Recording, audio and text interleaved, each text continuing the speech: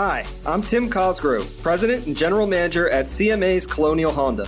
We know the last few months have been, to say the least, a learning curve. From teaching your kids at home, to figuring out video conferences, or even remembering the right way to go down aisles. We had a lot to learn, and our dealership did too. After all, our goal has always been to make the car buying process easy for our customers.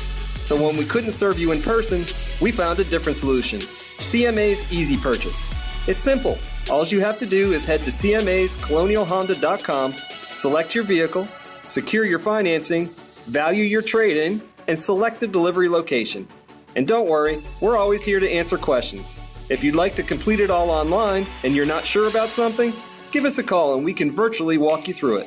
Or you can take any of these steps in the dealership if that's more comfortable for you. CMA's Colonial Honda. Owners just do more. Visit cmascolonialhonda.com.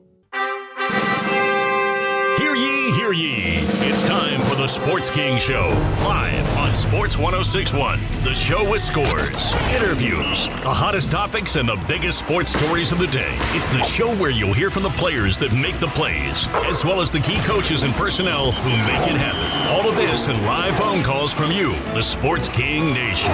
Now, direct from his castle, located in an undisclosed location in the capital city of Richmond, Virginia. Let's welcome to the throne His Highness, Jamie King, the Sports King, on Sports 106.1.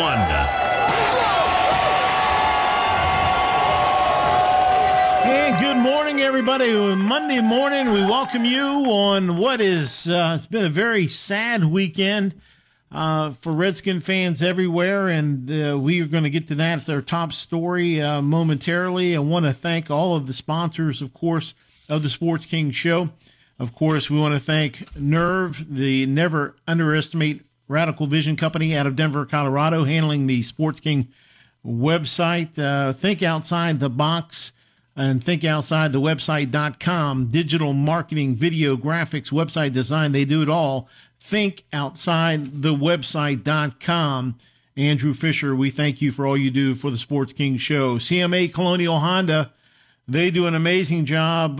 We got a car, and I tell you, even during a pandemic, they deliver the car to your house, and they'll get the paperwork done, have you in and out.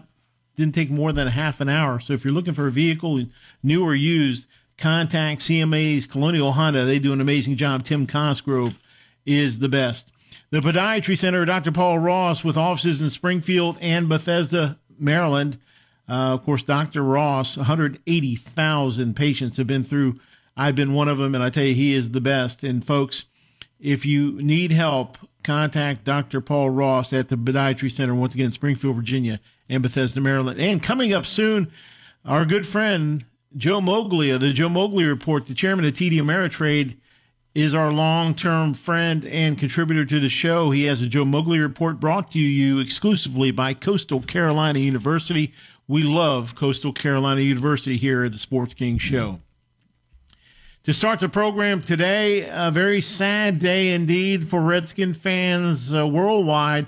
Former Washington Redskins offensive line coach Joe Bugel, the architect of the famed Hogs in the 80s, has passed away. The team announced yesterday he was 80 years of age.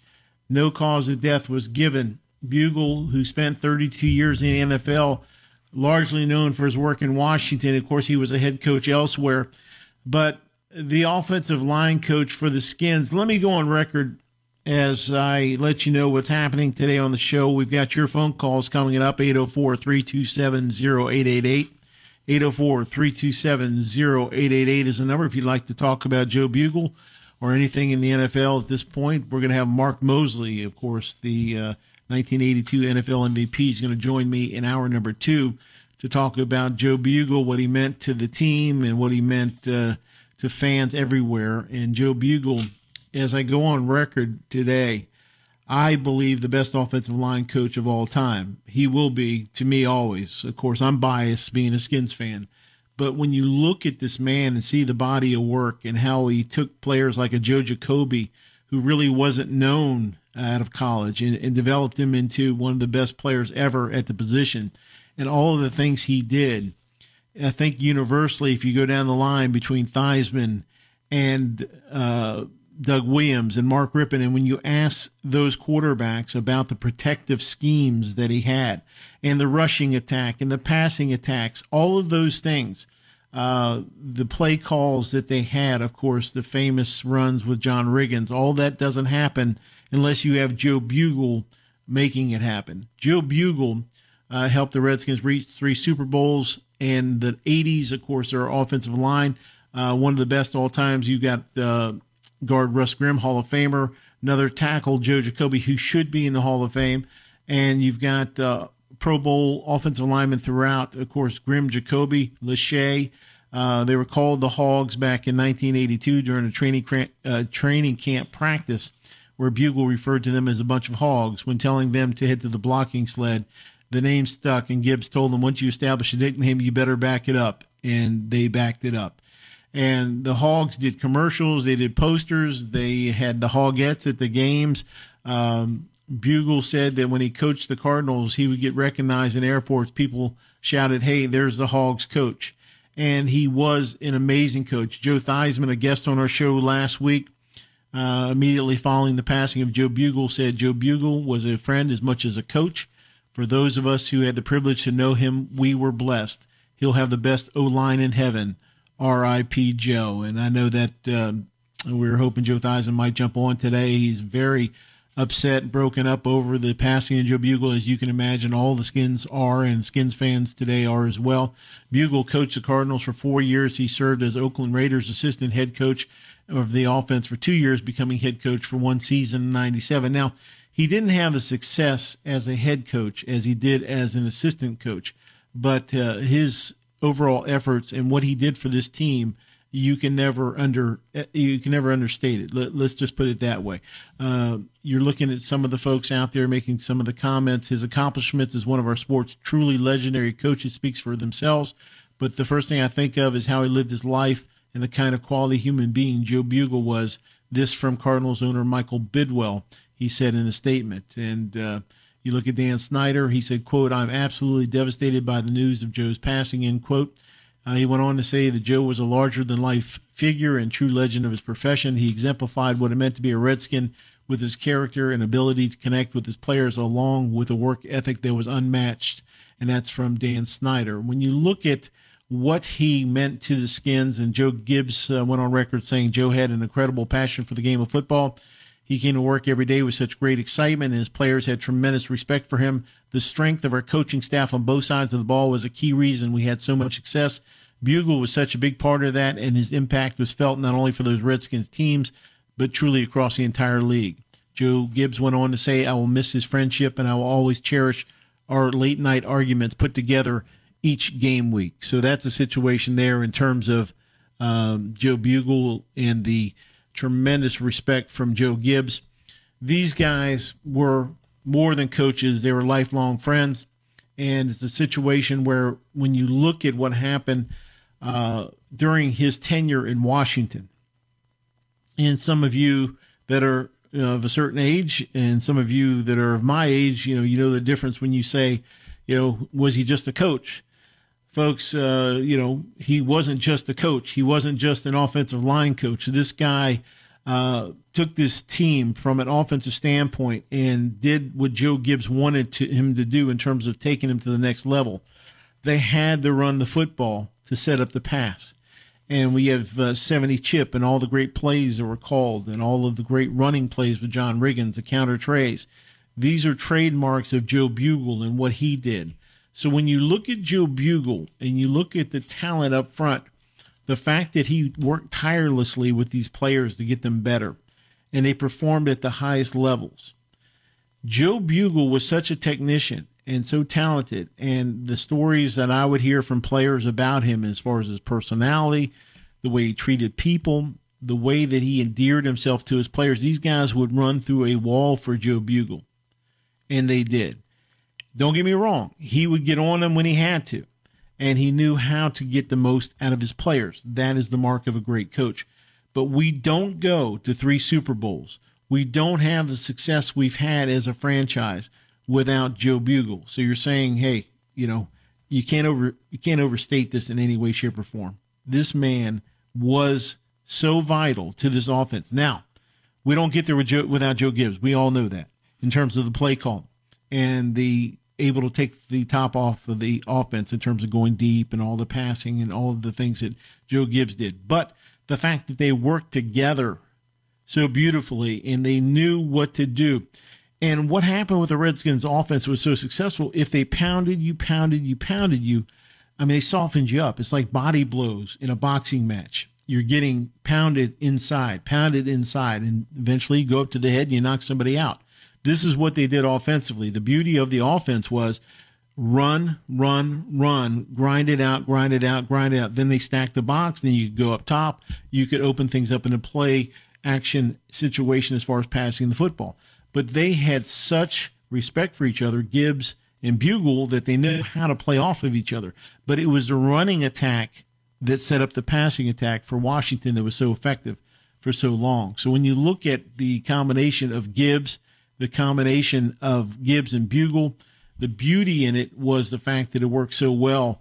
The run-first offense that set up the pass. Now, when you look at the John Riggins and Kelvin Bryant and Ernest Beiners and all the guys that had so much success running the football, all of those guys would say, I know, first and foremost, thank you, Coach Bugle, for allowing me to run behind a line that definitely opened massive holes. So we're looking back this morning. Love to hear from you, your thoughts on the guy they call Boss Hog, Joe Bugle, the passing of Joe Bugle, age 80, a guy that's going to be missed in so many ways. Of course, Joe Gibbs said he'd miss his friendship. He'll miss his late-night arguments, putting together game plans each week. And I can imagine going back and forth, Bugle wanting to run, and, of course, Joe wanted to throw the football. And, of course, they knew they had to have one to get the other.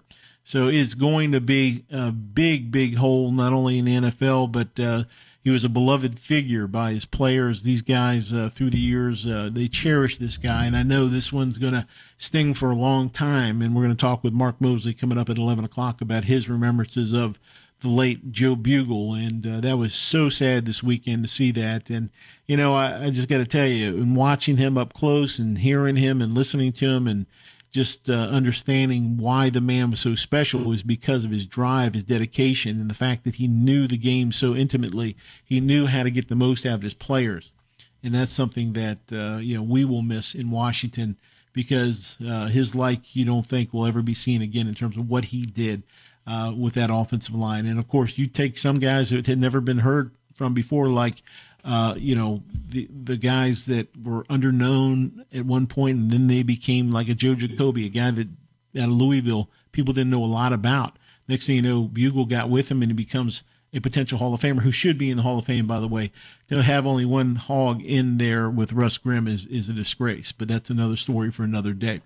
So Bugle, of course, had some success with the Cardinals early, but it didn't last long. And, of course, he coached the San Diego Chargers line for 4 seasons after the 2001 campaign.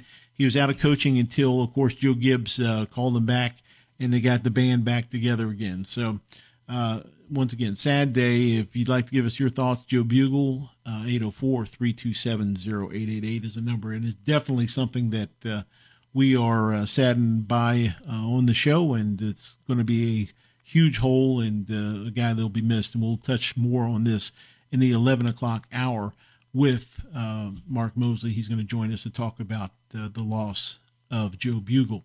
Want to let you know the other news in the NFL, and leave it to my producer, Ben Maitland, to really point this out.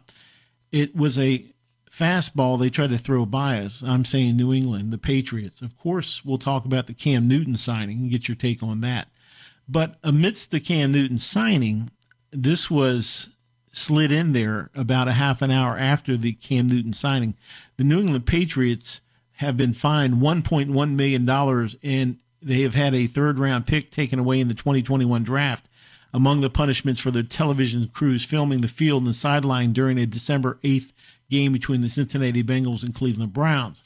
In addition, the Patriots television production crews will not be allowed to shoot any games during the 2020 season, and senior club officials will undergo required training on league operation and game policy. NFL spokesperson Michael Signorino confirmed the punishments Sunday night after the news broke on ESPN. The NFL also blamed David Mondillo, who was suspended by the Patriots at the time of the NFL investigation, from NFL facilities until further notice. Before the league's discipline, Mondillo was terminated by the Patriots. The Patriots admitted that the production crew inappropriately filmed the field and the sideline. The crew was credentialed by the Browns to shoot video for a Patriots web series called Do Your Job, but the Patriots did not inform the Bengals or the NFL, which the Patriots called an unintended oversight. You can't make this up. Unintended oversight. Bill Belichick. Yeah, I love it. The sole purpose of the filming was to provide an illustration of an advanced scout at work on the road. A Patriots spokesman said at the time there was no intention of using footage for any other purpose. Right. The Patriots also had a production crew, which included independent contractors who shot the video, which is not part of New England's football operations. The Patriots spokesman confirmed the team won't contest the penalties. Well, here's the thing with New England. They get Cam Newton, okay? So we're going to talk about that, which was a great sign. But as soon as they sign Cam Newton, within 30 minutes, they slide this in, the fine of $1.1 million, the loss of picks. They don't want this to be a headline in New England, folks. They want it to go away. So think about this. And if you're thinking to me, like me, and Ben mentioned this before we went on air, coincidence? No. There's nothing coincidental about the New England Patriots. This was a definite move that they calculated down to the minute. Let's do the Cam deal. Let's throw in the other deal behind there so we can minimize and mitigate the damages. If we can do that, we'll win. Why don't you think it would have come out today or earlier that day? It was not going to come out until they could tuck it behind something that would take it away, take the headlines away.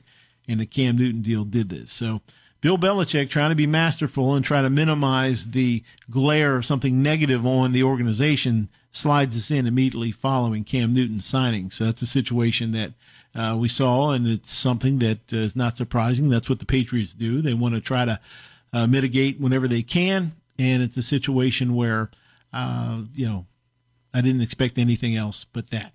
But the top news out of New England, and my take on this, quarterback Cam Newton has reached a one-year deal with the New England Patriots. What's your take? 804-327-0888. My take is this. I think it's brilliant. It sickens me to say that. It should have happened in Washington. And the reason I felt it should have happened in Washington is it's a win-now philosophy. You take Cam Newton, you add him into the Washington Redskins offense. And right now, he's a guy that's on the mend. He's healthy. He's ready to go, ready to compete, ready to play right now. So Bill Belichick, what did he do?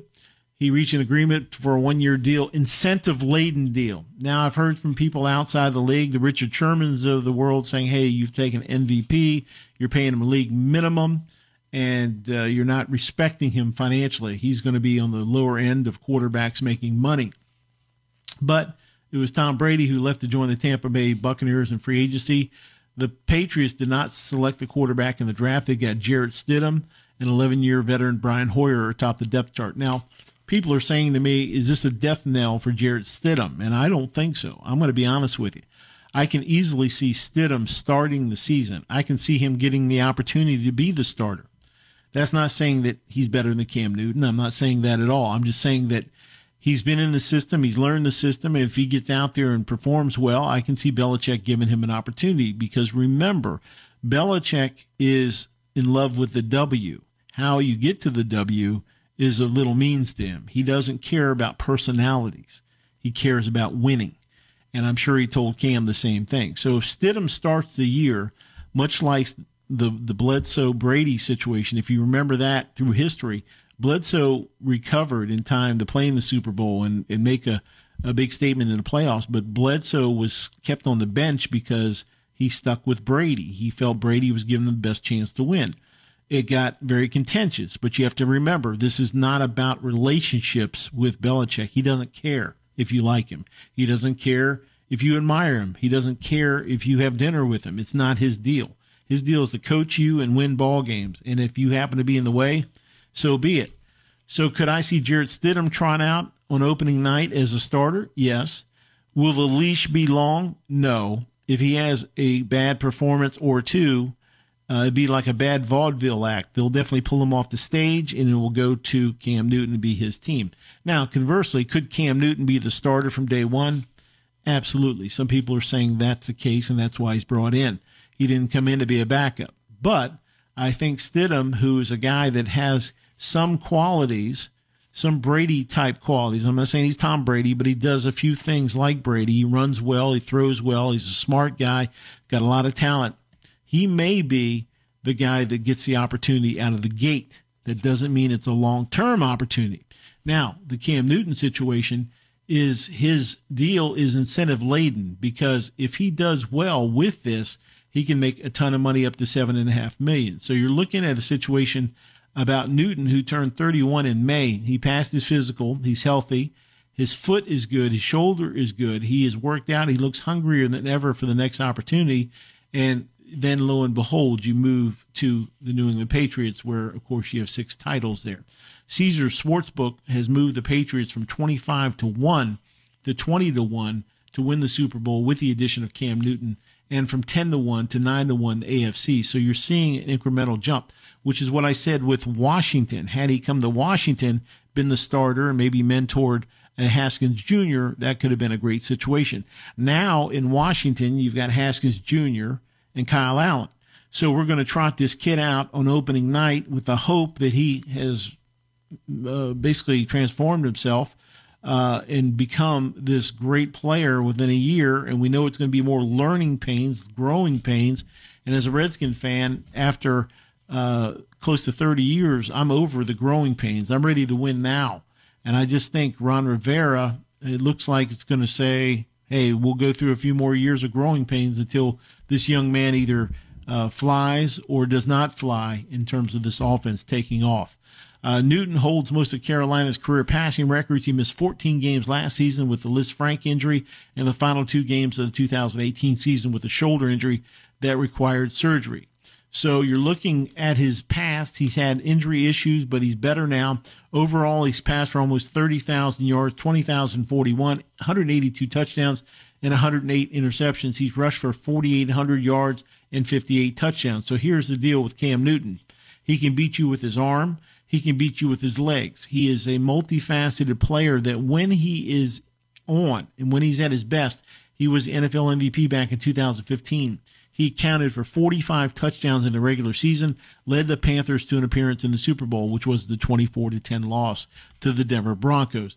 The Panthers have been in the playoffs only once since then, a wild card loss to the New Orleans Saints in 2017, which was my concern with Ron Rivera coming here, 3 winning seasons out of 8. So that's a situation where you have to tie him and Ron Rivera together. So Cam Newton, Ron Rivera. But he did have a breakout year, and he had the Super Bowl loss to the Broncos. So he's capable. I think with Josh McDaniel, Bill Belichick mentoring him in New England, he's not going to be able to freelance. It's not going to be about the brand. That's one thing I can tell you this. Belichick's going to sit him down and say, look, if you want to go where I can take you, put this brand stuff out of your head and start working on this team concept, and you'll win here and you'll reach heights you've never thought of. But you have to do it my way, the Belichick way, the way of the hood. If you do it this way, I will teach you. So the hoodie now is in control, and I guarantee you they're going to have that conversation because he doesn't want anybody worried about anything outside the building.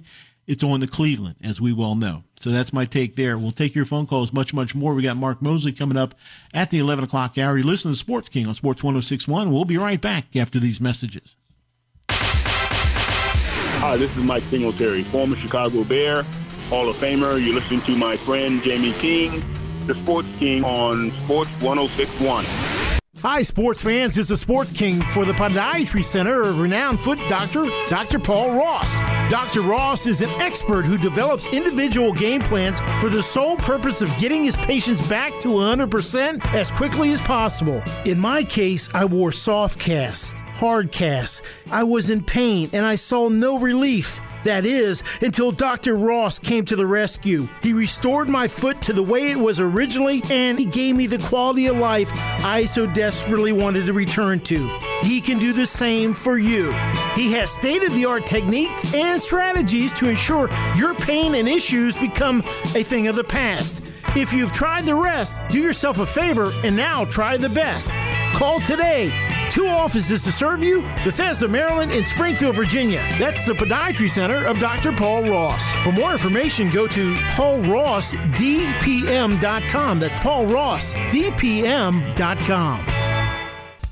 Welcome back. You're listening to a man who is cooler than the other side of the pillow. It's the Sports King on Sports 1061.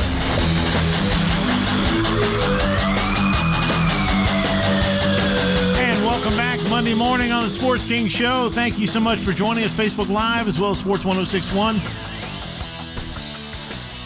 We've been looking back the life and career of the great Joe Bugel, who passed away Sunday at age 80. What a huge loss in the NFL and for mankind. A guy that was beloved by his players and fans alike.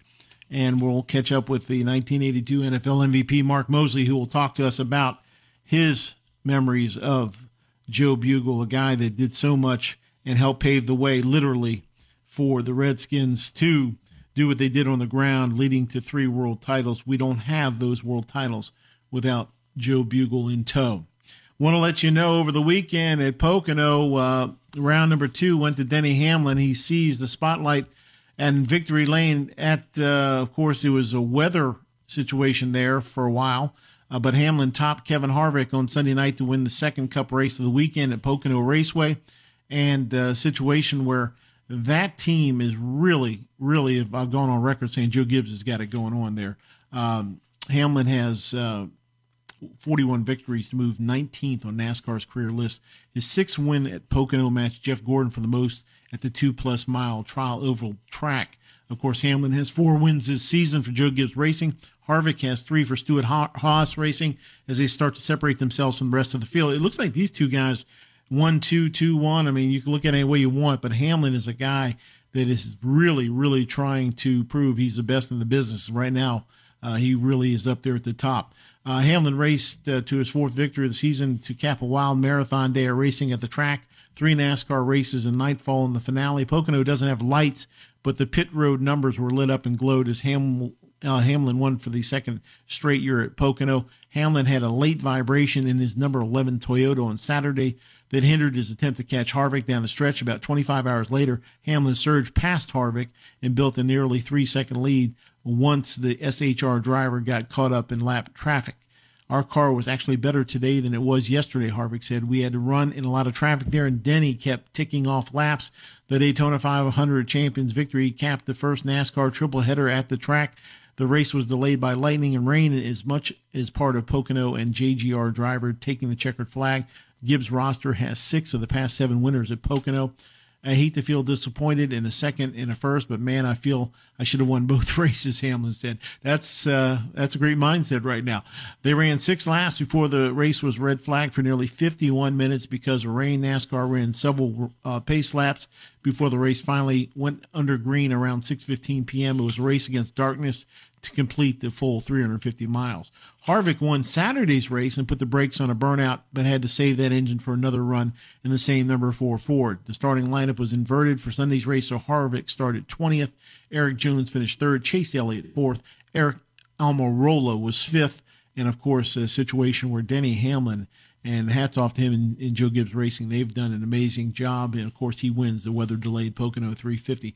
So Hamlin and Harvick looks like it's going to be 1-2 all the way down the stretch. These guys are just doing some amazing things on the track. Folks, it's not easy. You look at Richard Petty, 200 wins.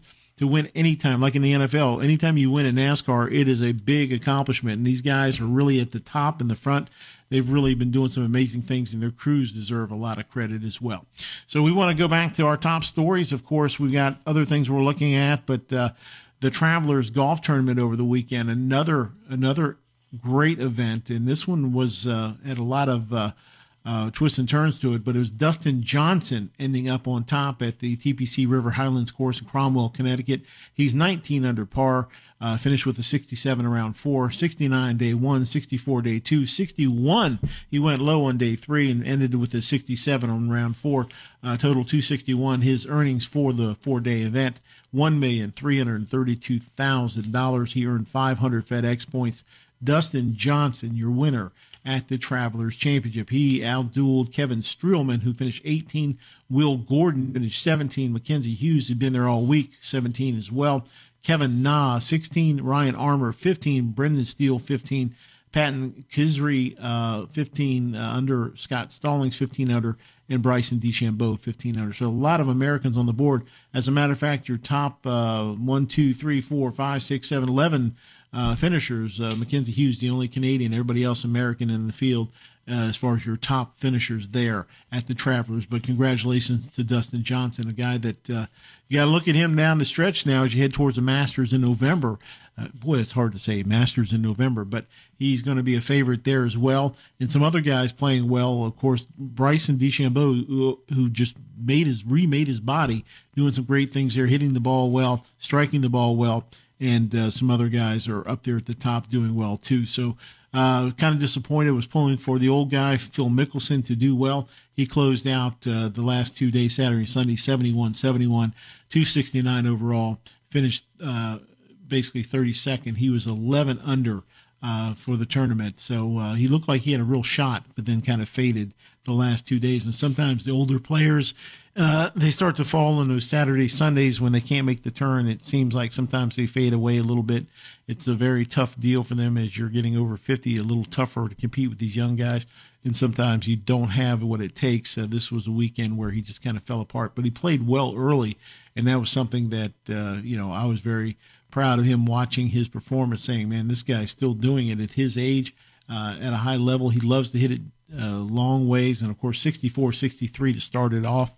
And if he could have maintained that, he'd have been right there at the end. But PGA Tour Commissioner Jay Monahan announced the Travelers Championship that several players, Cameron Champ, positive test of COVID-19, Graham McDowell, his caddy tested positive, Brooks Koepka, his caddy tested positive, and Chase Koepka was out of abundance for caution there. Webb Simpson also held out due to caution. So we had a lot of different guys kind of either coming down with it or their caddies coming down with it. So it's a situation where golf did a great job trying to quarantine those guys and get on the right track. So hopefully the PGA is understanding this more. So there's been a lot of outbreaks lately, as we've seen throughout the nation and world, and they're trying to alleviate some of the spiking that's going on in a situation that's fluid. Of course, the NBA, we're excited about that. The NBA coming back with the 22 teams, and it looks like it's going to be a run to the roses for those guys. I mean, it's going to be a lot of excitement. Some of the matchups that you look through in terms of the NBA coming up, of course, is all going to open up on Thursday, July 30th. Here's your lineup. The Utah Jazz take on the New Orleans Pelicans. The Pelicans, a team that's just laying there in the weeds. You got to watch these guys. Very dangerous young team. That game starts it all off, 6:30 in the evening on TNT. Then it's going to be followed by the nightcap. How about this one? The L.A. Clippers versus the L.A. Lakers. The Lake Show hosting the Clippers. Kawhi Leonard against LeBron James and company. This is must-see TV, and it's going to happen on Thursday, July 30th.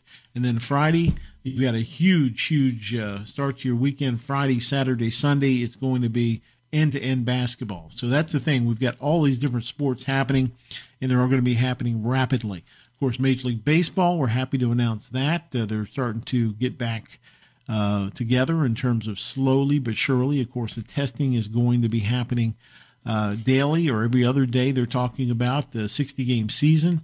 They got key dates coming out. We're excited about this. The number of games we know is 60. Opening day is going to be, they say the 23rd, but it looks like it's going to be the 24th. Spring training will begin July 1st. Major League Baseball asked the MLB PA on Monday whether or not players will be able to report to training camp in their respective cities within 7 days by July 1st. The number of teams in the playoffs is going to be 10 teams in this year's playoffs, so you have a shot.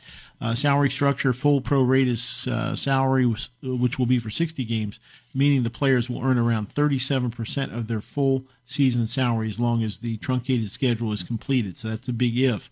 But if everything goes off, they'll get 37% of their salary. So that's the situation there.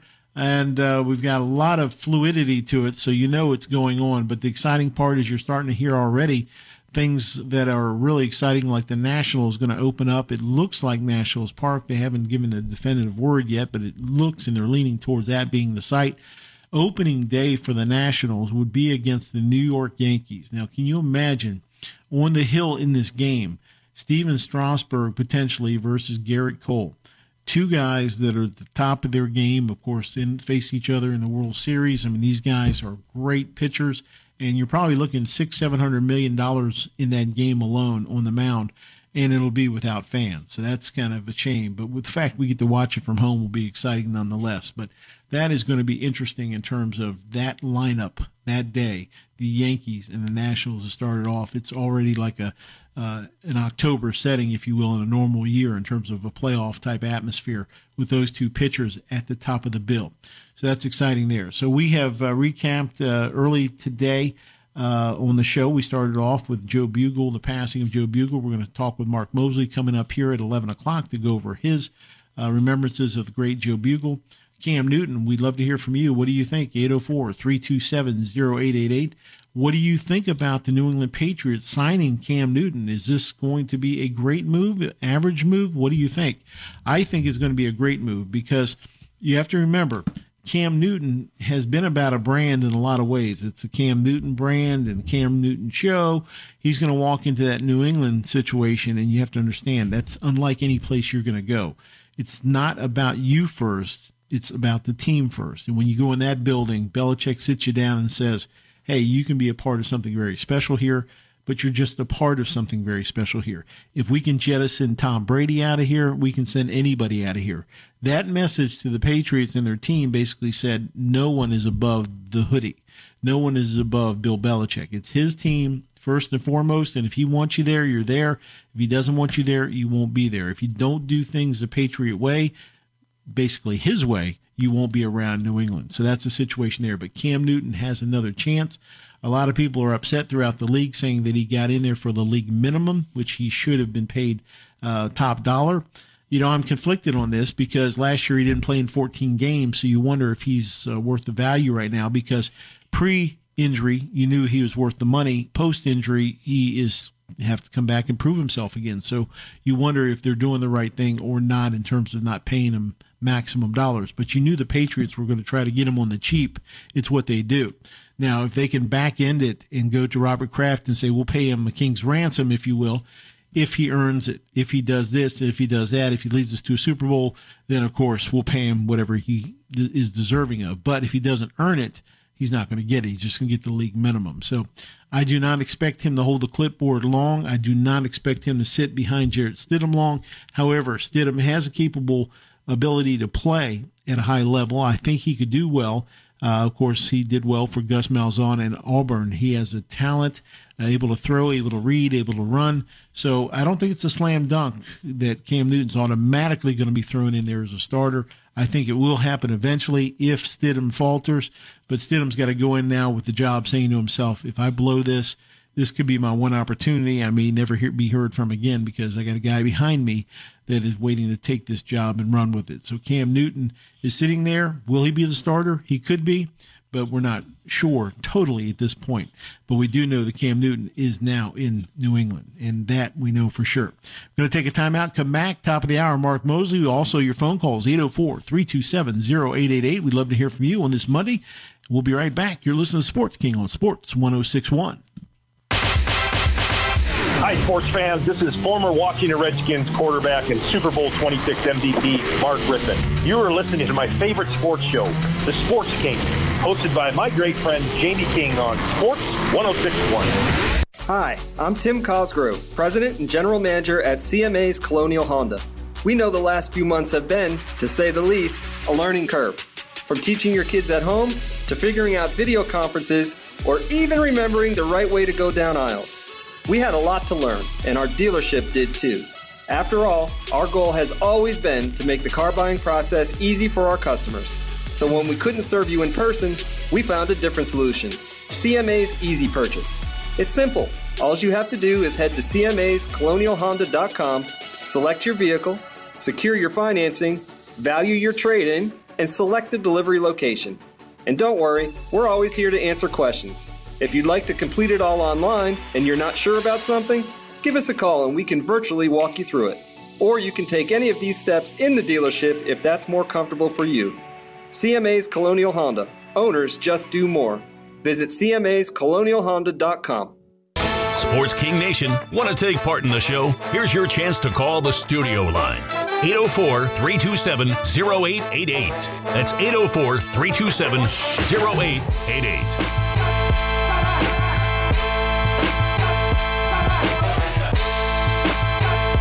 And welcome back Monday morning on the Sports King Show. And I'm looking at some of the headlines on all the sports channels. Do the Wizards deserve to be in the restart?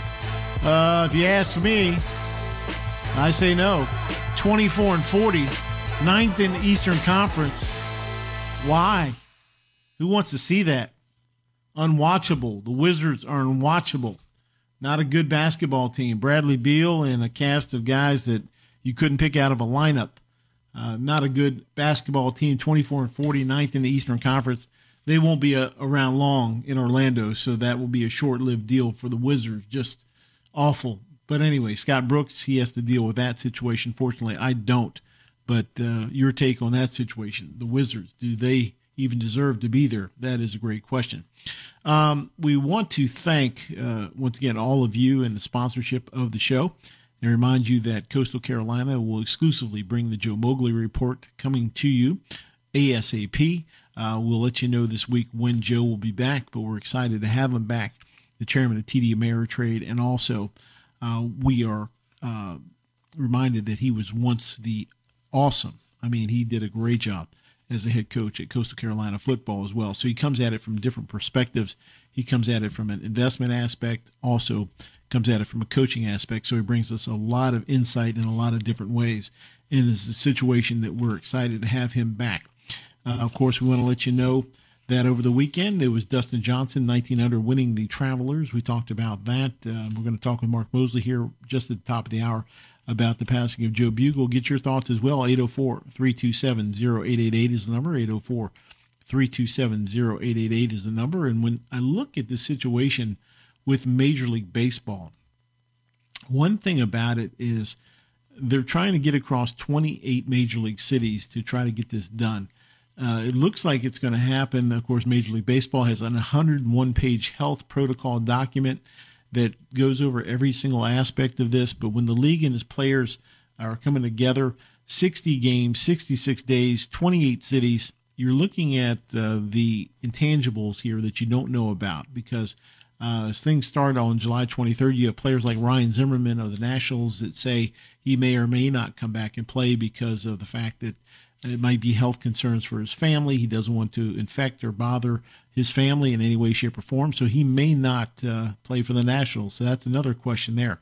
But when you look at Major League Baseball and what's going on in terms of the safety aspect, what you have to think about is, despite the fact that they have all of the guidelines, Dave Roberts said, the Los Angeles Dodgers skipper said, I think the strategy is being upfront and being honest, and that's great. He's talking about the players being honest. But when you have young players and people that could be affected throughout this whole deal, you're talking about the fact that players used to come to the clubhouse 5 hours before the game, stayed long after, let traffic die down, maybe take some cuts, do whatever, and then hang out afterwards, have a beer, have something to eat, and then go home later after traffic's died down. Basically, right now, they can't show up as it is now 5 hours before a game, and they must be out of the clubhouse 90 minutes after a game. So it's going to be a lot different for the players. So where my worry is for the players is you're looking at guys traveling all over the place, and it's not the players in the bubble environment that bothers me. It's when if they go home and let's say their child comes in contact with a parent at a school and something rubs off, and then they bring it back and they go back into the clubhouse, and then it starts all over again. You hope that's not the case, but that's the situation you worry about, the red hot aspect of the coronavirus that is on everybody's mind in terms of right now with the spikes coming back in Florida, Arizona, Georgia, Texas, and California. You're looking at some key areas for players and teams, and right now there's so many players that are on the worry zone, if you will, of, hey, will I catch this because I'm in these cities, and if I travel these cities, how's that going to affect me? So, there's been months and months of preparation, but they're hoping they can pull this off without any issues. But the problem is the outside situations when you have young players that want to go out to a bar afterwards or go somewhere and just celebrate or go out and live life. That's fine in a normal world, but right now, if they go out and bring it back in, and then it can go right through a clubhouse, and then it can wipe out an entire team. So they've got to be, as Dave Roberts said, you have to be honest and open about this situation, but you have to understand there's more at stake than just you. If you go out somewhere and are around people and you get somebody that's infected and infects you, brings it back in the clubhouse, it could have devastating effects for your team and for baseball in this restart plan. Of course, 60 teams, 66 days, you need your full complement of players as much as you can have them on board. If you're worrying about every day about whether or not this is going to happen or not because some players may not be taking it seriously, we got some real problems. So hopefully Rob Manfred has control of it. Hopefully they can sit there and say, hey, if we're getting tested every day, every other day, it's a scenario where you're worried about a player going to a nightclub or putting himself in a position where a young guy wants to go out and maybe meet a young lady or dance or have some drinks after a ball game. And if he's in that environment and somebody's infected and you come back the next day, then you have to be quarantined for 14 days. Now, here's the deal. If this guy's a power hitter or a pitcher or somebody you depend on for some victories in a 60-game situation, you don't have many opportunities in 60 games. You can't get on a losing streak. You can't miss key players. So this really, to me, as I've said and gone on record saying, I don't think it's going to be always the team that maybe is the best. It could be the medical staff behind the scenes that keeps their players healthy. That could be the team that could win this whole thing because some of these teams, parity-wise, are fairly even. You have some that are much better talent-wise, but it's going to be the medical staffs that can somehow put a cocoon issue around their players, keep them as protected as possible, and maybe come up with some kind of protocol that they can do where a player has a little flexibility but doesn't infect anybody else on the roster, because the teams that stay healthiest through this are the ones that could be your world champion, because that's the situation with these medical staffs, and they've never been more important than they are now. They're always important, but right now they're at the forefront because they've got their work cut out on not only on Major League Baseball, the NBA, all those medical teams down there, and also in the NFL. These medical staffs going forward are going to be your MVPs in some ways because they've got to keep your players healthy. They got to come up with ideas to keep players engaged, keep them safe at all times. Then you have to keep staff safe. You got to have to keep coaches safe. So it's a lot of moving parts. As we said, fluid. It's a very fluid situation, and it's something that's going to be, a situation where you have to watch it every single day. You can't let up in any way, shape, or form. You're looking at players, and those guys are making the money that they've made in the past. They don't and won't make as much, 37% of what their salary, which is still a ton of money, but it's not going to be everything they made in the past, but it's still going to be better than nothing. Washington Nationals first baseman Ryan Zimmerman, as I said, is an ongoing player that's saying he may or may not come back because his mother is super high risk given her age and multiple sclerosis, and his wife Heather recently gave birth to their third child. So he has all of this weighing on him, the health of his mother, the health of his wife and his baby, and he's saying at this point in his career, going out on top, is not a bad thing, having won a world title with the Nationals last year. Should he even try to come back and play one more year, with the fact that he could take something home and infect possibly his mother, who's in a high risk, a super high risk, according to him, and his wife Heather, who recently gave birth to their third child. So it's a situation where you have to be careful. You have to consider all of the situations around you and make sure that all the players understand that, one bad move, one time going into the wrong place, the wrong venue, bringing it back could really wipe through like a wildfire through your entire locker room. And it really could be something that could really be damaging beyond words in terms of the 60-game season for a team. And if you lose multiple players, then what do you do if you're Rob Manfred? Do you then try to bring minor leaguers up? Do you try to get through it the best you can? Do you continue on, or do you just scrap the whole deal? I mean, right now, everybody's all on. Everybody's engaged. Everybody wants it to happen, but there's going to be a decent number of positive tests. We know that in spring training and during the season. This, according to Dodger Chief of Baseball Andrew Friedman. To me, it's much more about how quickly we respond to that, the treatment options, the quarantining, making sure it doesn't spread among the group. So that's what I was just going over. It's going to be the folks like Andrew Friedman, the Chief Baseball Officer, and the medical staff deciding and making sure the players that are infected, the players that are come in contact with folks that are quarantined so it doesn't spread like wildfire. These folks are really going to be your MVPs to make sure that it doesn't happen. So it's going to be something to keep our eye on, and hopefully it's going to be a very minimal amount of people that get infected. We certainly hope that's the case because we'd love to see baseball back. We're going to take a time out now, come back. Hour number 2 of the Sports King Show. Our special guest, the 1982 NFL MVP, longtime friend Mark Mosley, is going to join us talking about the late, great Joe Bugel. It's a conversation you don't want to miss. We'll be right back after these messages. You're listening to Sports King on Sports 1061.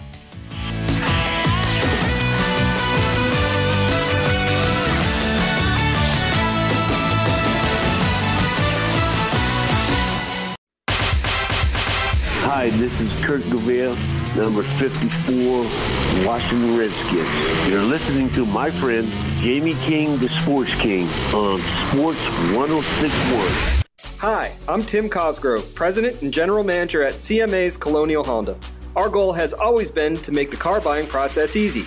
So when we couldn't serve you in person, we found a different solution. CMA's Easy Purchase. It's simple. All you have to do is head to cmascolonialhonda.com, select your vehicle, secure your financing, value your trade-in, and select the delivery location. CMA's Colonial Honda. Owners just do more. Visit cmascolonialhonda.com.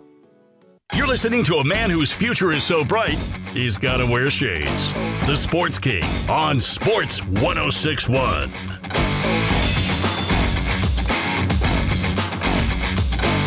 And welcome back, everyone. It is a Monday morning, and a very sad Monday morning indeed for Redskin fans worldwide.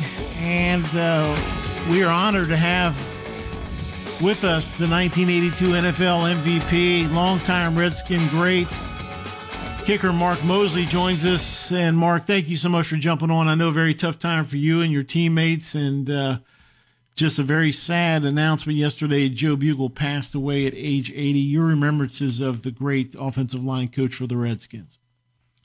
Well, Joe was a good man. He was tough, but to be honest with you, the only times I really had any dealings with Coach Bug was when I was coming off the field, either after I made a field goal or missed it. And usually he was the first one to greet me if I made it and the first one to greet me if I missed one. And I much rather coming off the field when I made one to face him rather than when I missed one. He was pretty tough on me, but he was a good man. He was honest, and he knew what each of us had in us and what we could, the talent that we had and our abilities, and he would push us to that to make sure that we achieved those talents to their highest degree. And that was Joe Bugel. And, he proved it through his career with all those offensive lines and that he produced that were the great ones. I think the first big one he coached before he came to the Redskins back in the 80s, but he was, when he came to Washington, he was the coach that built the Hogs, who are worldwide known and have been known since the early 80s and they're a fixture around the NFL. Their legend goes on. It grows as every year it gets bigger and bigger, but they were a great bunch of guys. And, that group and some others that filled in over the years, over the next 12 years, I think it was, they went to 3 Super Bowls and were successful in 3 out of 4. 4 Super Bowls, and were successful in 3 out of 4 of those Super Bowls. So, he was a big part of it was him. He was just a great leader. The guys respected him so much that it was amazing. They would do anything for him, as would any of the rest of the players on the team, just because he was the kind of guy, a lot like Joe Gibbs, and the kind of coach that you never wanted to disappoint. You respected him so much that you wanted him to respect you and have pride in what you did out there on the field. And that's what kind of drove you to do the great things that you could do. You look at Joe Jacoby, a guy that was unheralded out of college. He developed him into a guy who should be in the Hall of Fame. When you look at all the players, and you as a player sit there at times, you're on buses, you're on planes, you have downtime where you can talk to guys, and you hear things through the years. And one of the things I always thought of Coach Bugle was the way he related to his players. And like you said, they would run through a wall for him in terms of all the things they do for him. There was that respect word you kept talking about in terms of what was a mutual respect back and forth, and they wanted to always please him. But he was a guy that could be tough on them and demanding, and if they didn't do things right, I've seen him and not very happy. At the same time, when they did things well, he was the first guy, as you said, there to greet you off the field. In terms of that, the man himself, away from the actual coach, the man, just a genuinely good man is what we continue to hear about Joe Bugle in terms of the way he carried himself in his personal life as well. Yeah, he was a great father and a great husband. His wife, Brenda, they were together for a long, long time. And, I mean, my condolences go out to the family, my prayers. They're great people. And I think the last time I saw him was at Coach Gibbs' son's funeral here, back earlier this year. And it was a very sad time for all of us players that played under Coach Gibbs and coaches. And there was a big coaching staff there. And, we've all respected him. He was a great man. He's the second, just in the last few months, that has passed away. Teddy Marcia-Broda passed away, here not long ago. I'm not exactly remember what the date was, but it hadn't been that far back. We lost Wayne Sevier to a heart attack, and so we've lost some great coaches that were back in that great era of the Skin Super Bowls, and they were all just good people as well as great coaches, but had the respect not only of the players, but had great respect from the owner, Dan Snyder, and who was a fan back then, but who is now the owner of the Redskins, and all the other coaches and I think that he was one of the most beloved coaches that ever to be here in Washington, along with Coach Gibbs and Coach Allen. Those were and Vince Lombardi were great coaches, and Bugle was one of those.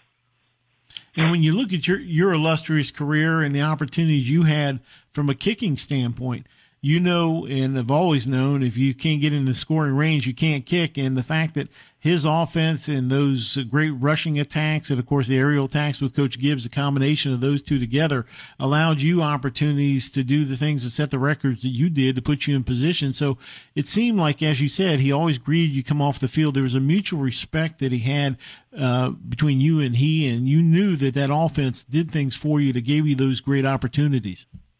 Yeah, and all the coaching staff, I think, had respect for my ability to come on, and I knew that, and that's why I never wanted to let them down.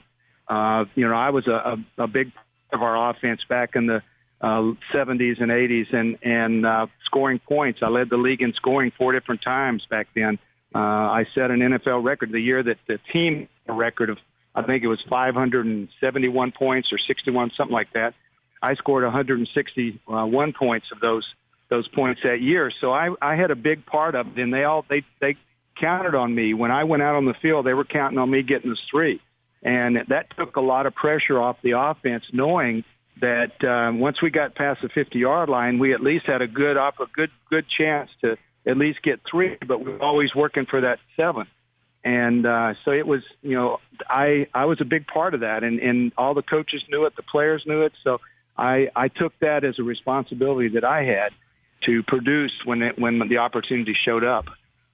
When you looked at the Hogs, of course, Grim Jacoby, Mark May, Jeff Bostic, George Starks, and others, when you'd watch those guys practice, and of course you go by them and you hear Coach Bugle working those guys, and what was it, the mastery of the coach that was so great in terms of getting the best out of these guys? What was it, the drive behind him that led them to such greatness? Was it the preparation? What was the things that made him stand out as a great offensive line coach? A lot like Coach Gibbs, Coach Bugle, it was all the little things. They stressed the little things that most coaches tend to just take for granted, but they always stress the little things. The right foot plant when you get coming back for a sit-up to block, or a left foot stance, where your feet are, keeping your feet moving all the time, and paying attention to what the guys on either side of you are doing. Just little things that make a huge difference when it gets together, and it makes the guys up front play as a team and work as a team. That's why one of the reasons Joe T was so good, because he had so much confidence in his offensive line, knowing that they were going to protect him. They even had a way of protecting the lane that the play was designed to go to. If it was designed to go to the right, they would force everybody outside of Joe, because Joe wasn't the tallest quarterback in the league, so they knew he needed a good visual track to the receiver, so they block a certain way to get those guys out of that lane, out of that passing lane. And I mean, there was just all the little things that you do and that you need to do if you're going to be really great. He taught those things, and they spent days and weeks and months just working on those things all the time, on top of working together as a team, running plays here. And, it was just day after day of practice, and it paid off. Our special guest, the 1982 NFL MVP, Mark Moseley, of course, a legendary Redskin, and did so much for the team, remembering Joe Bugel. When you look at the career of Joe Bugel, Mark, and you look back at the success of the Hogs and the fact that one of the identifiable groups in the NFL, you got the Purple People Eaters and the no-name defense and the Hogs. I mean, that's a name that stood out because they, as Coach Gibbs said, if you're going to have a nickname, you better earn it. And they went out and earned it every day they played on a Sunday. It was just spectacular to watch. But when you look at Coach Bugel's legacy, he was so beloved here, and very few coaches, when you talk about the head coaches, yes, you remember them. You remember all the great ones. A lot of times the assistants kind of fade back into the woodwork. This guy didn't. This guy stood out because of what he did and what he meant to this organization, and he's a beloved figure that will always be beloved for what he did and what he brought here. What do you feel his legacy is going to be? I think it's going to be just the person he was, who he was, the man. He touched so many lives with his human person, his not beating, trying to be a fake figure. He was a real person, and he treated you like a real person, and he expected you to do that in return, and he expected everybody to do their job but he was just always a real person. You could count on him. If you did the right thing, he was going to praise you for it. If you did the wrong thing, he would get all over you for it. And he was just a real man and a real person. And I think that's probably what he'll be known for. His legacy is that he was the founder of the Hogs, and they even had there's a group that are still around called the Hogettes, that are a group of local people that dress up like the Hogs and go to all the games, and they've been there since way back in the 80s. So, he's a highly respected person. He's been in the NFL. He was in the NFL for 32 years, a lifer there. Of course, when you look at the Hogs, as you said, the Hogettes, you still laugh, and it brings a smile to your face when you see these guys still dressed up like Hogs all these years later at the stadium. And it's something where you're like, it's a link to the past, but same time, it was just such a special time to be a Redskin fan, and the fact that we were so excited. The Hogettes are actually in the Hall of Fame. They've got their outfit in the Hall of Fame in Canton. So that's how influential they were. And he was the founder of that, and he's the one that inspired those guys to do the things they did. I'll tell you what, I think his legacy is going to be even bigger to a standpoint, as George Stark said years ago, the Hogs made it so offensive linemen made money too. The game was always about the quarterback, the running back, and the receivers. No one ever talked about the offensive line before the Hogs. The Hogs were the first offensive line to ever take over a game by themselves. It didn't matter who the quarterback was, didn't matter who the running back was at the time. He said it changed how people looked at football, so now everybody knows you've got to have a good offensive line. And I think offensive linemen coming up that are spectacular in what they do owe him a debt of gratitude, because the fact that now it's a top paid position because people realize the value of a great offensive line. Oh yeah. In fourth quarter, they dominated. Our running game in the fourth quarter just dominated. And that's what took us to the Super Bowls and what got us all the wins was that fourth quarter, especially when we had John Riggins in the backfield back there to just plow it, between the tackles, and we just controlled the football game. Bugle said in an interview once, "I'm not an easy guy to get along with. I don't have a big vocabulary. I have every swear word you want to know." And I'm sure through the years you heard enough of them there at the park. But I tell you one thing about it is it was all out of love. And I know one thing: he took players like the Joe Jacobys and transformed them from just average guys at times coming out of college until spectacular Hall of Famers or Hall of Famers to be. So the fact that he was not only a great man and a great coach, but a great teacher, which is something you've talked in the past about coaches being teachers, but the fact that he was able to get these guys to bring out the best in them every single weekend was something that I just think goes without saying what an amazing career he had. He was a great friend too. There's not a time that I ran into him that he didn't come over and shake my hand and put his arm around my shoulder, and always had that smile on his face. And hey, Mose, that's he just, you could see the respect that he had for all of us when we would see him in the later years. And he's going to be missed. He's going to be sorely missed. He was a great guy and a great individual and a good friend. And I'm telling you, the Hogs, those guys that were up front are they're in great mourning right now with all the rest of us. But they are really, because they were close. I mean, it was like a father-son relationship that those offensive linemen had with Coach Bugle. I was going to ask you on a personal level. I mean, you've told me in the past about your father, the impact he had on you, of course, and of course your high school coach who was so beloved to you, and Coach Gibbs and Coach Bugle and the guys that have affected you. The coaching aspect, not only coaching but teaching, the fact that you've learned so much from a mentorship from these guys as well. These lessons aren't just football lessons. These things have really affected you throughout your life. Can you speak to that in terms of the coaches that have made their impact on you? If you go and look at all of the players that played back in the 80s under Coach Gibbs and Coach Bugle and those teams, those guys are now out in the business world, and the majority of them are very successful in business.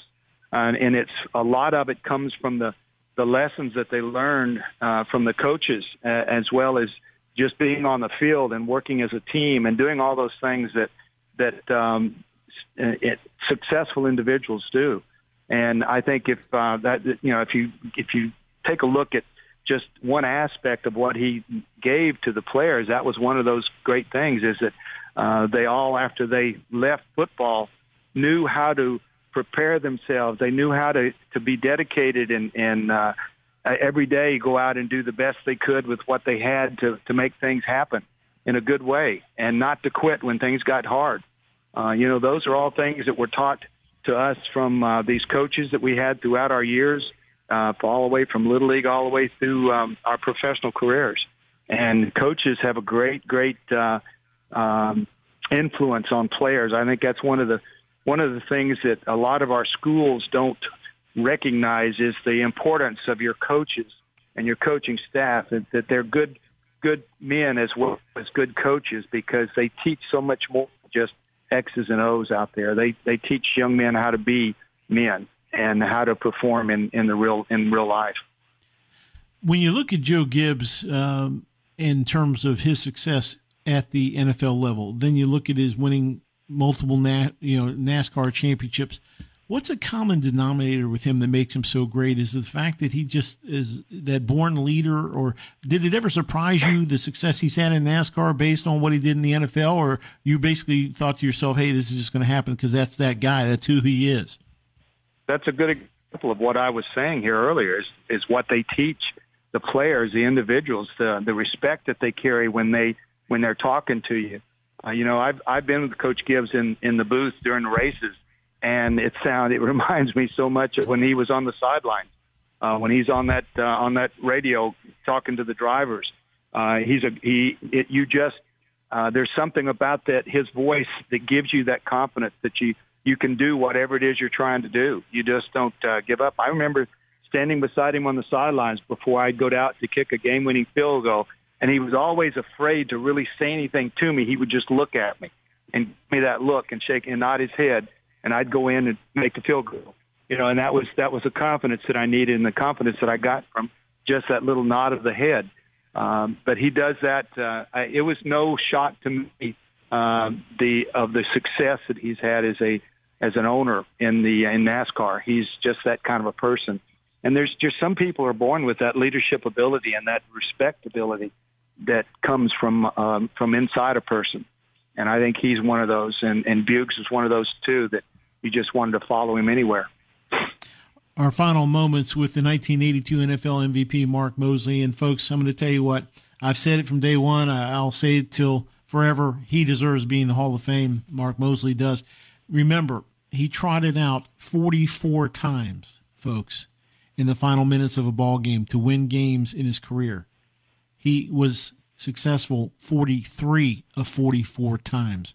And if that isn't Hall of Fame, there should be no Hall of Fame. Mark, I know it's not something that you bang the drum for, and it's not something that you jump up and down about, but the numbers and the historical aspects of what you did with this Joe Gibbs, Joe Bugel offense and all the things you did, you got to shake your head sometimes and say, what does it take to be looked at upon a Hall of Fame aspect? And I know that special teams doesn't get the aspect, and people say, well, it's such a vital part of the game. You get offense, defense, special teams, but it doesn't seem that it translates to the Hall to be as under consideration as it should be. Well, that's just the game, and that's it's always been that way, and I guess it will always be that way. They have actually loosened up a little bit over the last few years. There have been a few kickers and punters that have been installed in the Hall of Fame. Who knows? Maybe one day, I like I said to you previously, I don't hold my breath for that. I would love to be in the Hall of Fame because that indicates your ability to push yourself to be the best you can be, and just to be in the same hall as those great NFL players over the last 80-something years would be phenomenal. But to be included in that, but that's like I said, I'm not. That's not who I am. The person I am now is me. The football was a great means to an end for me, and it was I loved it. I loved every minute of it. I would have played off my whole life if I could have. But that's just the aspect of the game. Is after a while you just physically can't do that job anymore. But I respect the game. I love the game. I've always loved the Redskins. I've always wanted to continue to be a part of that organization. My reputation, I think, as a businessman, it actually goes back to my reputation as a Redskin, and I've tried to put the same effort in my success as a businessman as I did when I was playing football. And I hope that and I think I am having the same results. And a lot of that came from my being around football and being a part of Coach Gibbs and Coach Bugel's teams back in the 70s and 80s and learning from them. Got to ask you one final question. 5 seconds left. I tried you out there, 40-plus yarder. You got to get it right now. Can you give me one more? I don't know. I would definitely be out there trying. I can say that. There you go. If my leg had it in it, I'd do it. I can still kick them straight. I know that. They'll still go straight. There you go. Hey, Mark, thank you for joining us on what is an incredibly hard day for you in Redskin Nation, and we appreciate you jumping on and talking about the great Joe Bugel, and he will be sorely missed. And we thank you so much on this very tough day for you and your teammates. Thank you, Jamie. I appreciate it.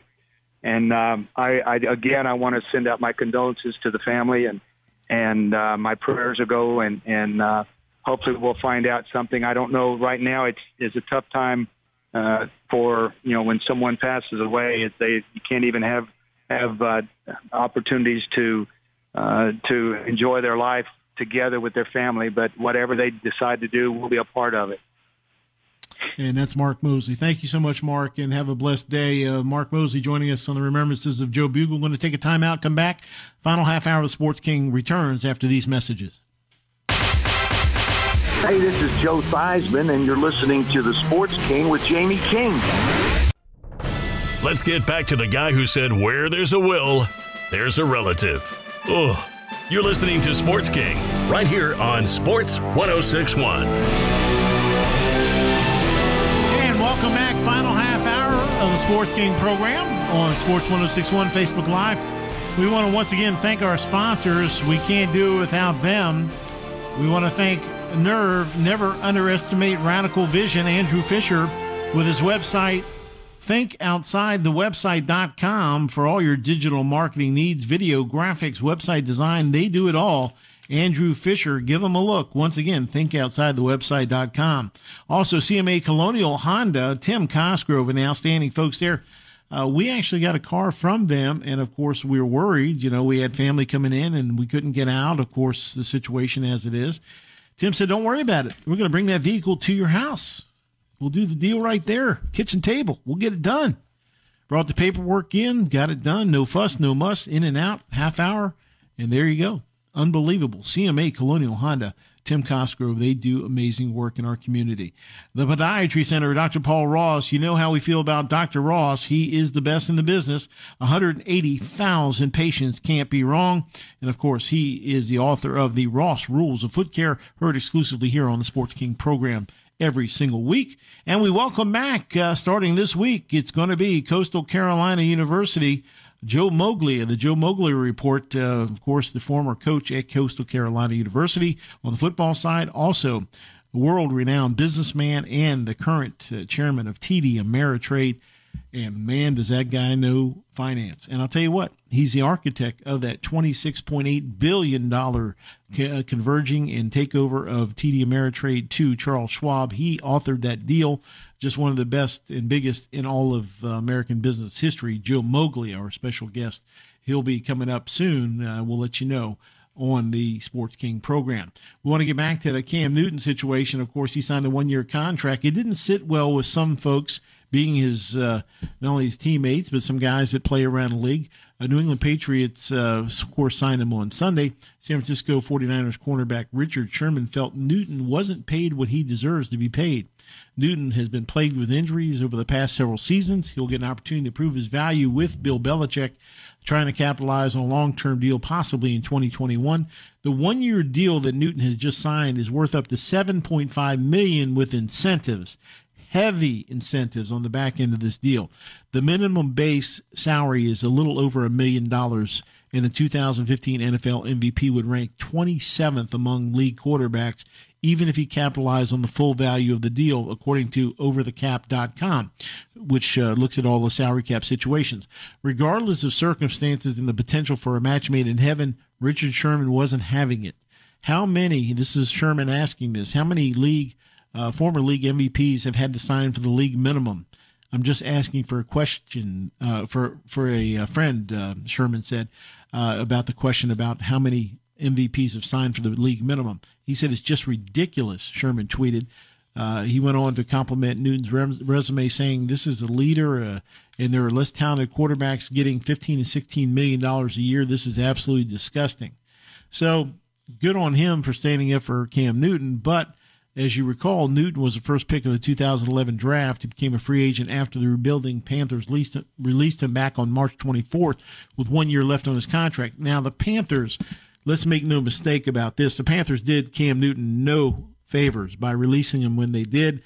They basically killed him in terms of financial opportunities, and he could have made a lot more money, but the timing of letting him go just wasn't really well done in terms of the Panthers. Not a good look for Matt Rule and that entire group there in Carolina. But they got Teddy Bridgewater, so they got the man they wanted.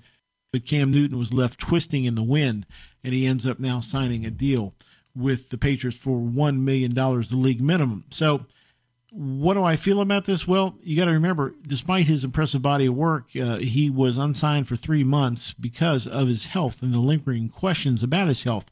He's had a surgically repaired throwing shoulder, worked on a Liz Frank fracture in his left foot, his limited ability.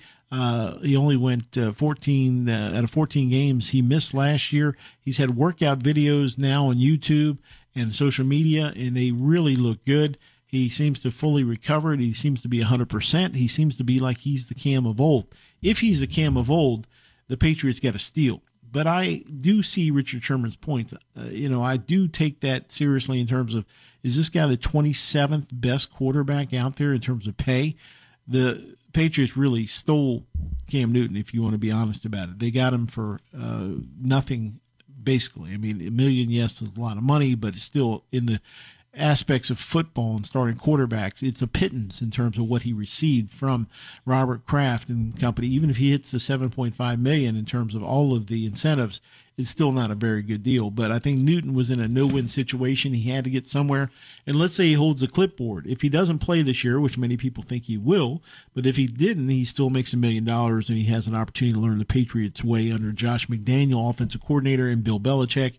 He gets a year under his belt. But if he's thrust in there and has to play, if he has a great year and earns 7.5 or close to that, he can really break the bank the following year and ask for a big, big contract. But Sherman was saying that it just doesn't seem right that a guy like that, who is a talent and has been a talent throughout the league, a Super Bowl, quarterback that got you to a Super Bowl, deserves a lot more money than, you get the guys $15 to $16 million a year now that are not even in his league. But the question about Cam Newton isn't his ability. It's whether or not he can stay healthy and how is he going to look once he gets there to New England. I think he's going to have a great career there. I think he'll do big things there. I think it's a great fit for him. And they're going to give him the guidance and leadership opportunity there that maybe he didn't have in Carolina. I think they're going to ask him and put him in some really good positions. Josh McDaniels got to be excited because the one thing that he brings to the table that Brady did not is you're talking about a guy when his foot is right can run the football with authority. He can get outside. He can do a lot of RPO action still, stuff that, maybe Brady couldn't do as much of. Brady was more of a play action guy. Cam Newton can do things on the run where Brady could not. So that's going to be a big addition to that offense when he finally gets under center for New England. What's your take? 804-327-0888 is the number. 804-327-0888 is the number. Are you happy about Cam Newton in the New England Patriots huddle now? Do you feel he's going to be the starter game one? A lot of people think, he may or may not be. I say Stidham is a guy that still feels like he's going to be the starter day one. We're going to have to wait that out and see how it plays out. The NFLPA is 80% confident there will be a football season this season. There's still a great threat out there, but Executive Director DeMaurice Smith said he's confident that the level will be a full football season this year. He's optimistic, and he stressed about the threat to football not happening is continuing to percolate out there. A lot of people are saying it may or may not happen, but it's a situation that we're going to keep our eye on, and hopefully 80% they're right, and we get this thing done. It's going to be maybe the end of football altogether for Johnny Football. Johnny Manziel says his pro football career is probably in the past. It's been 5 years. Can you believe that, right? Nearly 5 years since Johnny Manziel last took the field in an NFL game, and according to the 2012 Heisman Trophy winner, his absence will continue indefinitely. He had brief stints in the CFL and the Alliance of American Football over the past couple of years as he's tried to rejuvenate his failed professional career, but Manziel has now conceded that his football days are indeed in the past. The former Cleveland Browns quarterback recently moved to Scottsdale, Arizona, where he's been playing golf daily and partying with friends in Scottsdale nightclub industry. While returning to Texas for a golf trip, Manziel essentially admitted that he's moved on from football. He said via the Lubbock Avalanche Journal, quote, "In the past probably is the way I characterize it. I finally got to a point where I'm trying to achieve happiness in life, not happiness on the football field. I know a lot of people probably want me to come back and play and give it another chance, but I don't know as far as being a person and figuring out life as a young adult, trying to make it and figure it out. If I've ever been in a better place than I am right now, I can honestly say I'm very happy and I'm doing the right things to try to put a smile on my face every day, and that means more to me than going out and grinding on the football field," end quote. So Johnny Football, a guy that I really was high on, coming out of college. I had a lot of hope for him because he did things with his feet and did things with his arm in college that really, was so exciting to watch. It just never translated, and you wonder to yourself, did the kid just not have the talent at the next level? I don't think that's the case. I think sometimes the system and the coaching, if you get in the right system that utilizes, and of course talent, you have to have blocking around you. You have to have guys that can catch a football, and Cleveland may just not have been the best spot for the former Heisman Trophy winner. I mean, he's a guy that just never seemed to really gel there, and the folks in Cleveland were hoping he'd be the guy that turned the franchise around. Had some flashes, but they were few and far between. And it's a situation where you're like, man, you just hope this thing could really work, but for whatever reason, it did not work. We want to thank Mark Mosley, who started off the hour with his remembrances of the late Joe Bugel, who passed away yesterday at age 80. That was our top story of the day. And also Cam Newton, and as Ben Maitland was talking about the Patriots have been penalized for filming on the sideline, a $1.1 million fine, and also they have their television production crews barred from shooting anything this season. But you have to wonder, Ben said it best, and think about this, folks. He said, hey, during a break early on, the Patriots announced Cam Newton, and they slide in this fine immediately a half an hour later, so it kind of gets swept under the rug. That's the Patriot way.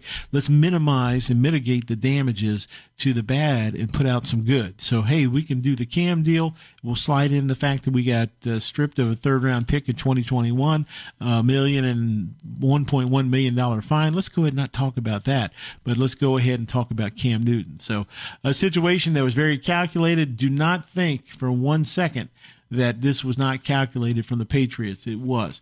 It's one of those things with Belichick and the Patriots, who were penalized in 2007 for illegally filming the play signals coming from opposing team benches. Belichick was fined $500,000, while the organization was docked $250,000, as well as a first-round draft pick.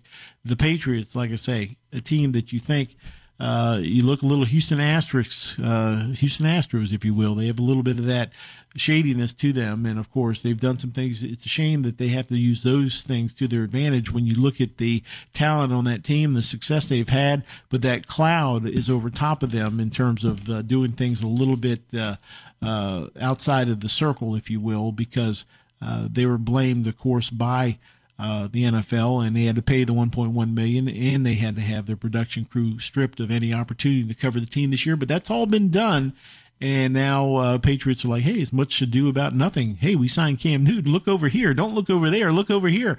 Pay no attention to the man behind the screen there. But that's the situation with New England. It's just their MO. They want to make sure they accentuate the positive and mitigate the negative. It's something they did in a situation that, of course, is interesting to say the least. But Belichick has his way of doing it, and I guarantee you they sat around and said, hey, let's do this, and then drop this immediately following so we don't get any ramifications and we don't talk about it. Let's talk all Cam, nothing else. We do want to let you know in Major League Baseball, the Minnesota Twins became the first team to prohibit high-risk staff members from working alongside players and coaches. Veteran coaches Bob McClure, 68 years of age, Bill Evers, 66, were informed that they will not be on the coaching staff this year because of health and safety concerns with COVID-19. The Twins' decision was made after examining the health histories of all their staff members. Twins officials were unavailable for comment this morning. McClure was entering his first season as bullpen coach, while Evers was entering his second season as a major league coach. They each will be paid their full salary for the season, so that's a good thing. But you wonder in this situation, and then you look at guys like Dusty Baker, who's 71 years of age, and there's other coaches on the Astros 60 years or older, so you wonder how it's going to work. I mean, how can you basically penalize these two guys? If Bob McClure and Bill Evers from the Twins say, I want to coach and I'm willing to put myself out there, is it Major League Baseball's right to take that from them and say, because of your age, we're not going to be allowed here? Or is it up to the coach? Should the coach have the opportunity to say, I'll sign a waiver that if anything happens to me, I will take whatever it is and I'll face it head on, but I want the opportunity to do this job. I commend the Twins for paying these two coaches, and it's a great thing that they did this, and they're going to keep their position. They're not losing their job. It's just they're going to be, for the immediate future, they're going to be held out of baseball at all kind of activities with the team, but they'll still get their money. So you wonder, from a baseball standpoint, how much of this is going to happen, and is there going to be a backlash from the older coaches saying it's a discrimination thing? Yes, it's a health thing, but is it also a discrimination thing? That's a deeper question for another day, but I wonder what's your take on it. 804-327-0888 is the number.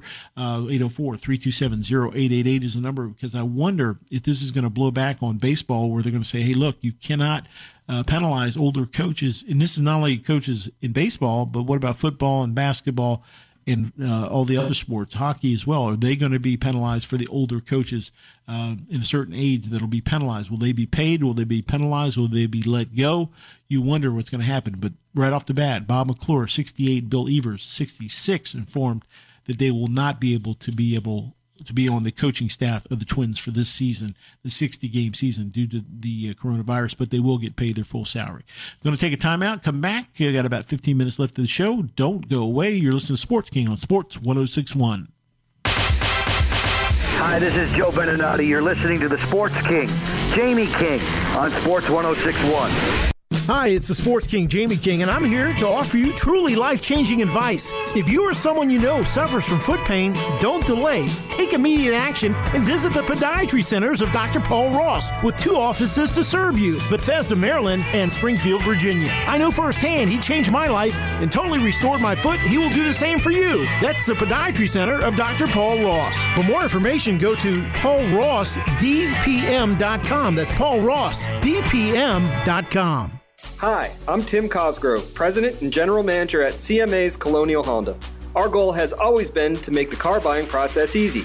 So when we couldn't serve you in person, we found a different solution. CMA's Easy Purchase. It's simple. All you have to do is head to cmascolonialhonda.com, select your vehicle, secure your financing, value your trade-in, and select the delivery location. CMA's Colonial Honda. Owners just do more. Visit cmascolonialhonda.com. Want to reach the Sports King? Call 804-327-0888. That's 804-327-0888. Learn it, know it, live it. And we welcome you back. Final 10 minutes of the show, thereabouts. We're going to head out to Los Angeles immediately following. It's Jim Rome, the legendary broadcaster in the jungle, starting at the 12 o'clock hour. It all starts here on Sports 106.1. Big Al on Sports Phone, 8 to 10 live, then immediately following, we're 10 to 12 each and every day, Monday through Friday. We're going to be off this Friday in observance of the 4th of July holiday weekend, which we hope all of you have a safe and wonderful weekend upcoming, and I know many of you are looking forward to that, being as close to family as you can and trying to enjoy as much as we can in this new world that we're in that we're not liking too much. We want to get back to the old way of doing things as soon as possible. I know Major League Baseball wants to get back to doing things as soon as possible the old way. Grant Dayton, for one, he's going to notice that his salary has been definitely changing as he's a member of the Atlanta Braves. He has a twice-a-month salary check he normally gets.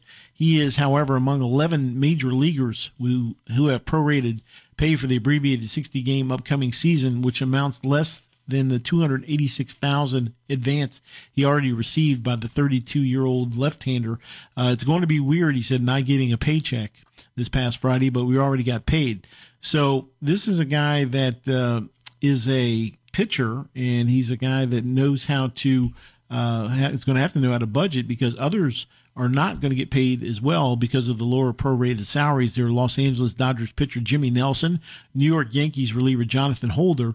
$277,778 is what they've already been paid. Pittsburgh infielder Eric Gonzalez, Minnesota pitcher Matt Whistler, $268,519 apiece. Catcher Andrew Knapp, $262,943. Chicago Cubs pitcher Jarrell Cotton, $237,037. Pitchers Colin McHugh, Boston, Ross Stripling of the Dodgers, and Jesse Hahn of Kansas City have earned $222 each. And Milwaukee pitcher Freddie Peralta, $575,200. They're all going to have to live on that for 60 games. So whatever amount they normally get, it's only going to be the one check. So the rest of the way, they're not getting paid. So I know for all of you listening, you're sitting there saying, wait a minute, 277, 262, 237. Man, I don't know if I could get by on that either. But you have to understand, these guys have, major league probably mortgages, and they probably have gone a lot into debt in terms of buying a lot of different vehicles and maybe homes for family members and so forth. So that money is not going as far as they'd like it to go, because it's definitely something that they're not getting as much as they used to get because of 60 games. They're only going to get a certain amount. So it's going to be interesting to see. But you're looking at a lot of players going to have to make a lot of concessions this year. And as Dayton said, I knew that there was going to be a point that if we resumed games, I wouldn't get paid. I was okay with that because we still receive significant amounts of money, and we're fine. And each of the roughly 480 players with so-called straight, end quote, contracts call for a single salary base of $286,500. The 769 players with split contracts that have a lower salary in the minor leagues, generally a younger group not eligible for arbitration, either got $16,500, $30,000, or $60,000, depending on their minor league pay level. So Dayton, he had spent part of 3 seasons in the majors. He has a $655,000 one-year contract. The prorated salary for the strike shortened season, $242,593. So he's going to have to get by on that. And I know there are tougher things to do than that, but interesting. Major League Baseball is trying to do their best to. And like I said, I don't know how the owners are ever going to make any money back with no fans other than the TV money. That's going to be it. So it's going to be very contentious going forward because the players feel like they're giving up everything and the owners feel like they're giving up everything. So it's a mess all in all. But it's the situation there. It's fluid, but at least we're going to have baseball back. The start date is going to be, it looks like, the 24th of July will be your Major League start date. We know the NBA is right around the corner. We talked about that earlier in the show. And earlier we talked about the late, great Joe Bugel. And we thank our 11 o'clock guest, Mark Mosley, the 1982 NFL MVP, for sharing some insights into Joe Bugel's career and more so the man and what made him special in terms of his leadership and the ability to take players like a Joe Jacoby that was unheralded out of college and turn him into a potential Hall of Famer. Of course, the signature name, the Hogs, and as Mark said, the Hogettes still formerly at RFK and now at FedEx Field. They're still out there every weekend. They do a lot of things for charity.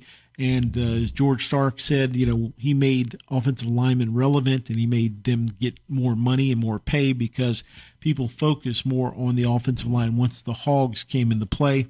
And if you remember all the great running backs they had in the nation's capital, including the Diesel, John Riggins, all of the big things they did on the ground. You don't have the aerial assault in Washington if you don't have the ground game. They're able to basically hammer people game in, game out, soften them up, as I said, like that body punch. And then once a team started stacking the box and we can't get beat by this big offensive line, this counter tray. And that's the thing about the counter tray. You knew it was coming 9 times out of 10, just like 70 chip where John Riggins went off tackle and he scored. You knew the play was coming your way, but you couldn't stop it. It's one thing to know it. It's another thing to stop it. And if you put, 8 guys or more in a box trying to shut it down, that was when Joe Gibbs, and the masterful play caller that he was, would do a play action and go up top. And as you saw in the Super Bowl against Denver, Ricky Sanders and Gary Clark and company exploiting that and going deep because the rushing attack was so great in Washington that they softened you up and they could go up top. And as you recall, just huge numbers in the Super Bowl because offensively we could run the football, which absolutely set up the pass there. So that was a look back at the great life of Joe Bugel. We thank Mark Mosley again for joining us talking about it, and a guy that always had a smile on his face, Joe Bugel. As he said, he had a limited vocabulary. He liked to swear a lot, but boy, he knew when to get on his guys and he knew when not to, and they absolutely responded for him in every way, shape, or form in terms of performing at the highest level when he asked them to. And as Mark said, they would run through a wall for the guy, and they did each and every Sunday that they lined up. So that was Joe Bugel, and we appreciate him and all the things he did, and what a great coach. And we don't win our Super Bowls without Boss Hog, Joe Bugel, gone at 80 years of age. Also, other big news, Cam Newton signs a 1-year deal, $1.1 million, of course, league minimum. Travelers winner in golf was Dustin Johnson, 19 under par was your winner. It was Denny Hamlin. He brought it home yesterday as well. So the Joe Gibbs driver, of course, another big win there. Joe Gibbs, I'll tell you what, folks, it's just not luck. When he did what he did with the NFL and did what he did with NASCAR, when you're a winner and you know how to lead people, you find a way, and Joe Gibbs is the absolute best in my opinion. I'll go on record saying that. You're talking about a guy that won at the highest level in the NFL, then transfers over to NASCAR. And folks, it's just not luck. You may say, oh, the guy gets lucky here and there. You don't get lucky that many times because this is pure talent. And as Mark Mosley said, being up in the booth, listening to him at a racetrack with the same way that he guided, quarterbacks and play calling, he does the same thing on the track in terms of leading his drivers and getting them in the right position. And he makes people believe, as Mark said, that you can do this. He makes you believe you can win, and that's the mark of a leader and a champion. And that's Joe Gibbs, and that's what he did. And, of course, the same thing with Joe Bugel, who did the same thing. So that is going to wrap her up. We want to, once again, thank all of our sponsors, of course, Nerve, ThinkOutsideTheWebsite.com, CMA Colonial Honda, Tim Cosgrove, the Podiatry Center, Dr. Paul Ross, Coastal Carolina University, and the Joe Mowgli Report. I want to thank Ben Maitland for all his great work behind the glass today. And, of course, don't forget we'll be off this coming Friday in observance of the 4th of July holiday. And we definitely love looking back at the life and times of Joe Bugle today on the Sports King Show. And that's going to wrap her up for this Monday edition. We want to thank you. Hope you have a beautiful day out there, and keep smiling. And we're getting one step closer. We're getting to the NBA, Major League Baseball. We got some dates, some firm dates. Now college football and the NFL can find a way. There's got to be a way somehow to have a season, of course, without fans for now, but we hope it'll come back in some way, shape, or form. And that's the hope. So that's going to wrap her up. For Ben, I'm Jamie. Have a great rest of your Monday, and we'll see you tomorrow for another edition of the Sports King on Sports 1061.